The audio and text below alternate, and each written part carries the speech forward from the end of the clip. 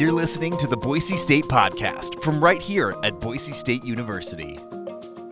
Hi, and welcome to the podcast. I'm Brady Moore from the Office of Communications and Marketing.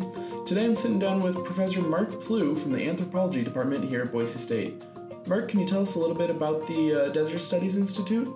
It was created about 14 years ago now, as kind of a teaching institute.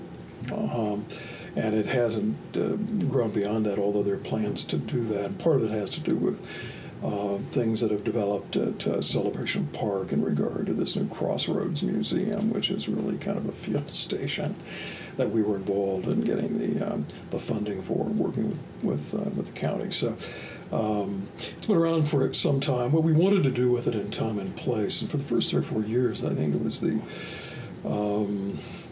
it carried greater capacity than almost anything else in extended studies in the summer. Now that's changed, obviously, for a number of reasons that you're undoubtedly familiar with in regard to the carpet of things that we have. But the intent really was to bring something to the table by way of a common kind of thematic focus, but one that was integrated and one that was, had a very strong academic commitment or orientation.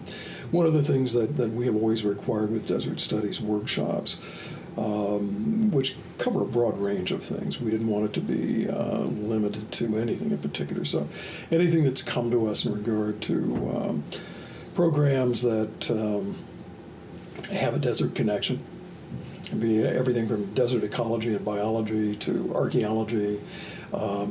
Sometimes we've had workshops that, I wasn't sure would be all that successful. There's been an incredible ongoing interest in ethnobotany in Idaho fisheries. So we do a variety of different things just to that common theme.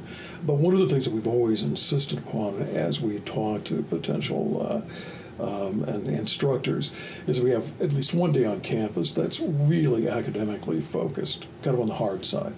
And that can include, lecture and demonstrations and lab exercises and so forth. And then we'd like to combine that with an experiential component. So there's always, with respect to most workshops, there's occasional exception, a day in the field capacity. So if it's a bird workshop that Mark Bouchard is doing, it's one day on campus in the center and, some science and then some kind of exercise that's carried over into, and no different really for the geology, the archaeology, or whatever it is. So That's great. And so who's the primary target audience for these courses? Is it, I know it's open to students and grad students, and then it's also open to the public, though, correct? It is open it's really open to anybody. I think when the Institute was founded, our intent was to reach both the student audience, so the university audience, but also the public audience. It's clearly changed over time for a variety of different reasons. Frankly, I don't think we have the student audience that we once did, primarily because there's there's so many workshops now during the academic calendar. And so people can tag those on, 2 or 3 workshops at no additional cost oftentimes. So, I think that's affected it a little bit. But there have been trade-offs. One of the things, we have a good working relationship with the Environmental Studies program, for example, because it's a program that fits very nicely with kind of credits that many of their students are looking for, and particularly during the summer. The public audience, we've encouraged that, and in fact, in the last couple of years, we've opened that up so that there is a different fee schedule or structure for people in the public that, basically just want to audit the class. So, so we want to reach with it, as broad an audience as is possible. I'd say that it's still largely a student audience. Yeah.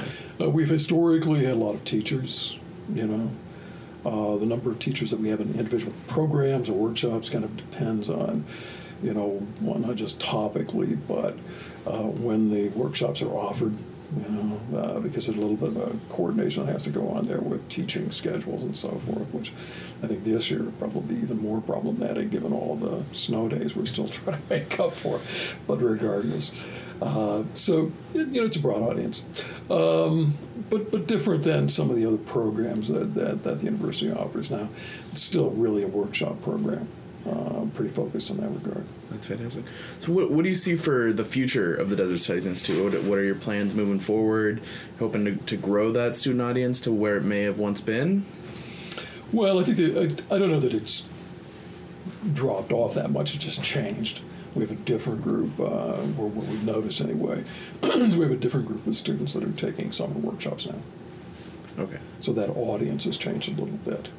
I think the people that we're seeing on the student side now, many more of them are in areas that are perhaps a little bit closer academically to their areas of study. That's particularly true in the environmental studies area, science area.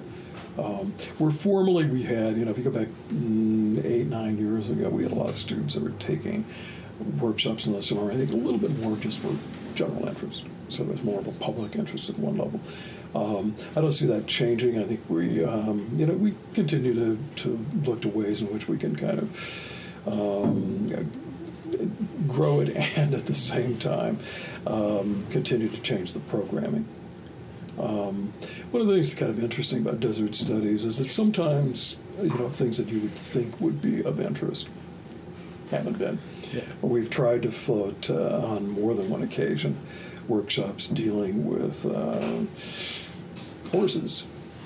Idaho having the oldest horses in the world, Hagerman, and then the horse culture that has really developed here, beyond the kind of vaquero, culture that we had back in the 19th century. Caught it in a lot of different ways, and that hasn't been terribly successful. So you never know, but we continue to grow that. One of the things that this summer that we're offering, being taught by Eric Jensen, actually, who formerly taught at the College of Idaho, and is a national authority on ground squirrels, that sort of thing. But he's teaching a Pleistocene mammals course, which is getting there's a lot of interest there, But again, it's a course that pushes up against the interests of people in a couple of different areas, and so we see that. So we're going to continue to look at that, continue to look at ways in which the cost schedule can maybe be altered a little bit in regard to broadening the audience. At the same time, because we have a cooperative program with Canyon County, DSI is actually under a general MOA that connects us to Canyon County and a variety of their different programs there, including Celebration Park, the creation of the so-called Transportation Museum that's there, the Crossroads Museum. One of the things we've been talking about very recently, in a long-term plan, is expanding the reach of desert studies into the other seasons.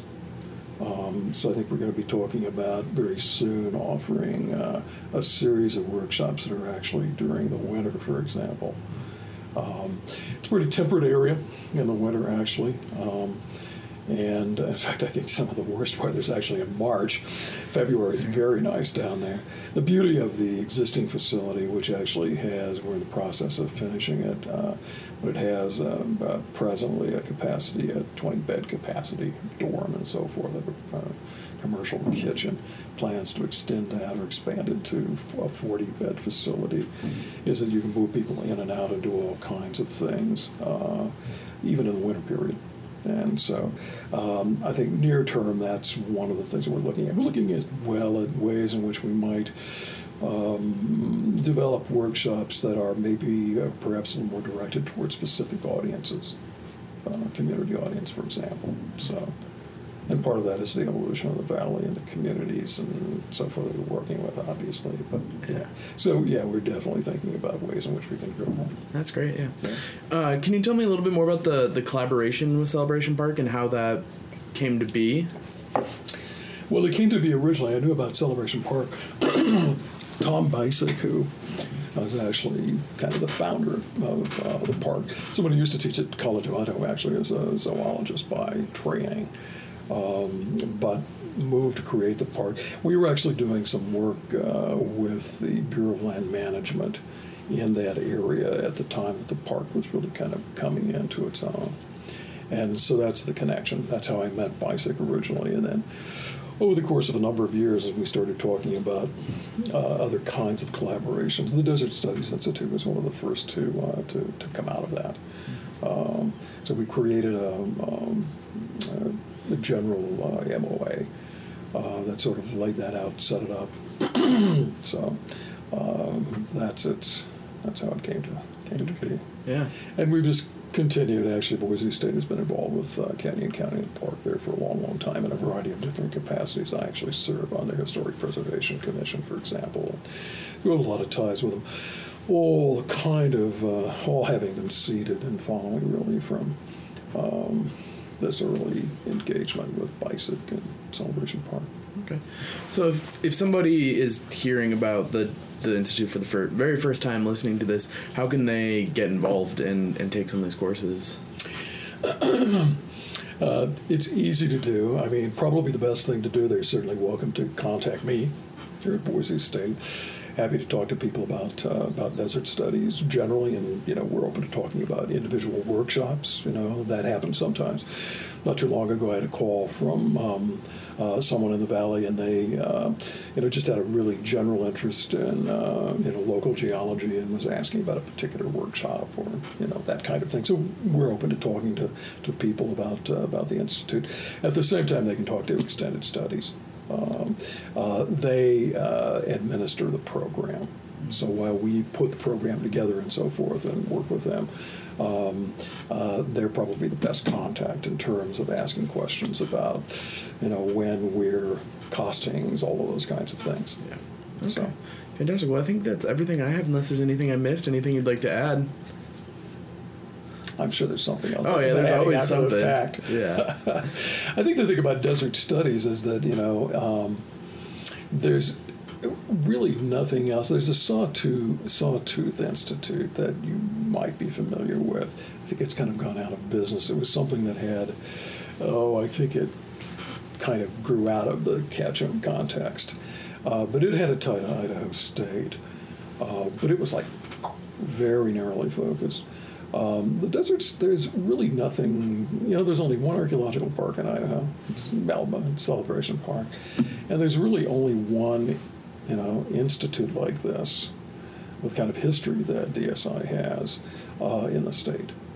And as its capacity grows and as it expands through, cooperative engagements with Canyon County through the new Crossroads Museum,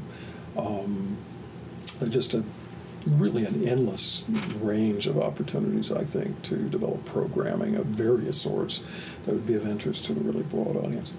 One of the things that we were talking about, we've been planning out for a long, long time. As soon as the final touches are completed in terms of operationalizing the Transportation Museum, is beginning to move more toward creating some research opportunities for faculty who may want to use that facility in a variety of different ways.